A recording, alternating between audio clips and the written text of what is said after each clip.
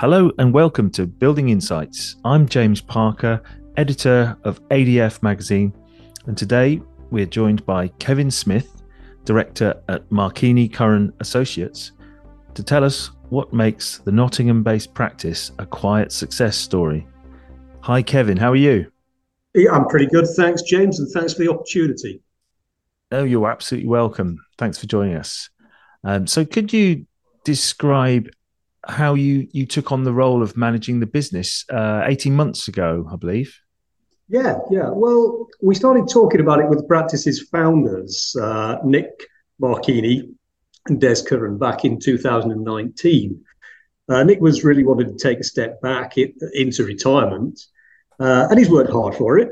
So myself and two senior colleagues, Andrew Bull and Justin Ziegler, we started talking with them about how a management buyout might work. And of course, things got stalled a bit by COVID, but it gave us a chance to get a better grip on the idea. We managed the business together, though, with each of us tending to deal with particular elements whilst also trying to carry on the day job. And how have you found being located in Nottingham?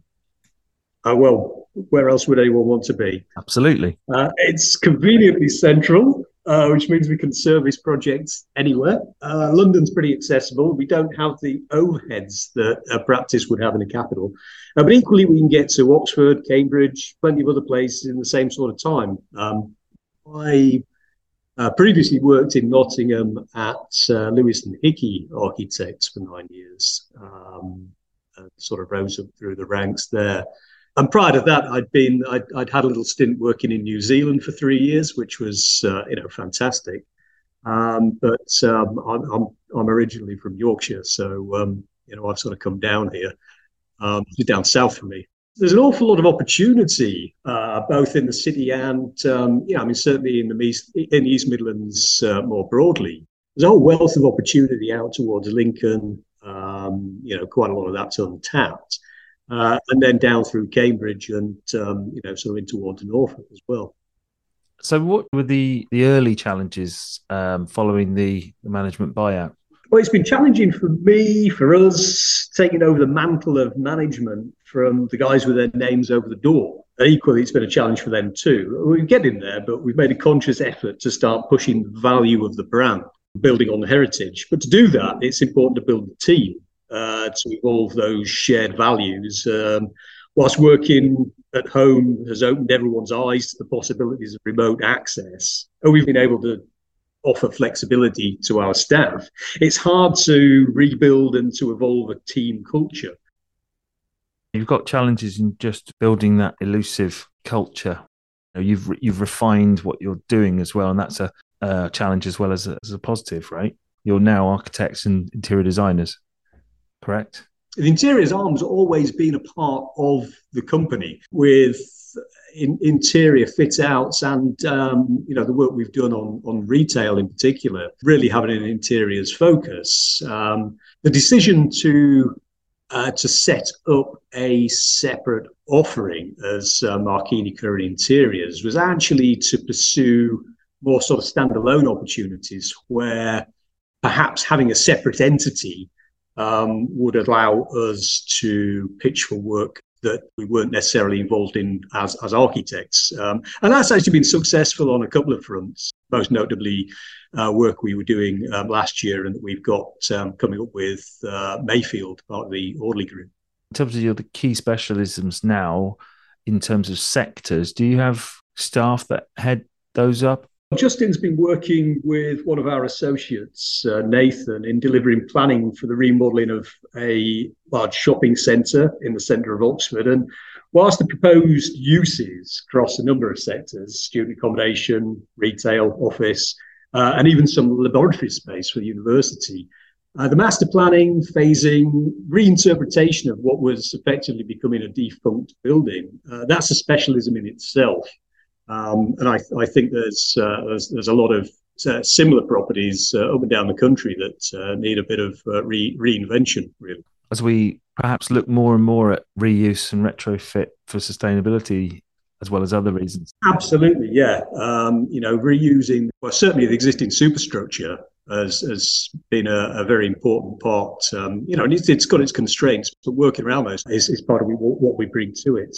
And it's a voyage of discovery. Everything from not having the original information to draw on through to actually finding it wasn't built that way in the first place. I think moving more in towards how we deal with, reusing those spaces, and those spaces that have become part of the, I suppose, the infrastructure at town centres. How we can reinvent them and breathe new life into them.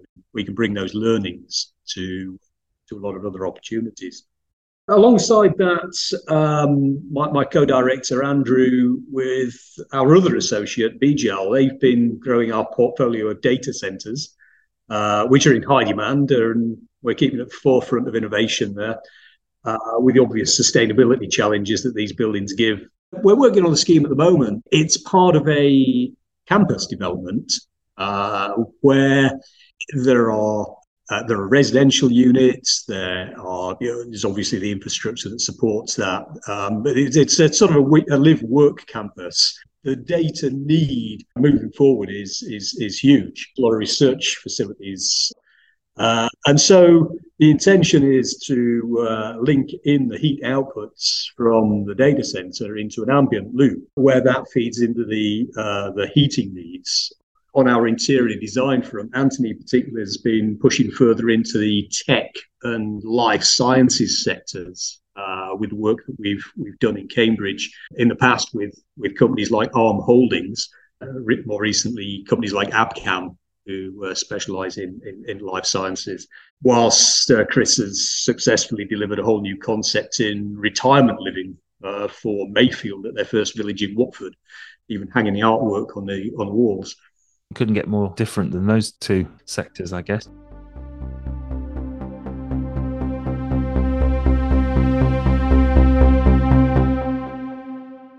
How do you actively encourage and support younger architects or aspiring architects? We support junior staff through their architectural qualifications. We encourage staff to get involved with teaching programs. One of our staff, Suki, for instance, he works part-time at Loughborough University as a lecturer. And we promote the profession through careers fairs, for example. One of the other aspects of that is in getting internationally qualified staff. One of my colleagues here, Sarah, just ran this weekend a workshop. She originally was qualified in Morocco. She's been through the prescribed route and qualified as an architect in the UK, and has brought some of that experience and learnings to present to other people who might be going through a similar process. How would you describe the approach to working with clients? Proactive or reactive? We try and be as proactive as possible, but architecture is about listening and responding. And being a good listener is as much about getting somebody to tell you what you need to hear, something that they might not even know how to say. Architecture is a way of solving problems, but just properly defining the problems can be a challenge as much as finding a solution. And each job needs a different approach. To give you an example, we one of the more intellectually stimulating projects that I've been involved in has been the work we've been doing on a proposal for the UK's first Hindu-specific, faith-specific crematorium. Defining the problem, defining exactly what needs to be different, understanding the compromises that Hindus feel that they face, and why there's even a need for something different. It's been useful being able to look in from the outside and analyze the problem without thinking that we already knew what the answer was. The architecture really has to just provide a setting, and it's a setting for the ceremonies that are going to take place within. What we've done is effectively create spaces within the woodland, and we've actually extended the woodland out to create these sort of copses where the spaces exist. So trying to sort of minimize the views of what you actually see of the building. It's more an experiential thing than sort of a grand edifice. Is there a design signature that runs across your projects, do you think? I wouldn't really say we've got a house style, and certainly we don't stamp it on our projects. Often it'll be junior staff who share ideas with us, influence the look and feel of a scheme. Um, I think generally we'll lean towards the clean and unfussy, but equally, if there's a need for opulence and grandeur, we'll go all out. Do you find achieving higher levels of sustainability a very onerous challenge in markets you're dealing with at the moment? I mean, it's certainly a challenge. Like a lot of other factors, it's affecting costs. But we're finding that some clients are beginning to demand more, and particularly where it affects their own ability to secure tenants, for example. Coming all the way back to the drawing board and at pre-planning stage, it's becoming more and more important to assess. And going back to what we were talking about earlier regarding the reuse of buildings, where we can minimise that impact, that use of huge volumes of steel and concrete, it's something we need to be more conscious of. What does the future look like for Marchini Curran, and which areas do you particularly see the practice growing into? Well, we'd like to build on the heritage and past successes, of course, but certainly the exposure to working on cultural projects gives us sort of spiritual foil to the more process-driven work that we do in other sectors. So it'd be great to achieve something of a balance there, and perhaps to look to get more of our thinking, our research into the public realm by publishing more. I'm already encouraging staff to get their thoughts onto paper, as we've got a wealth of expertise that we really want to share. I think right now it feels like the expected rush of post-pandemic development is being held back by an economic headwind.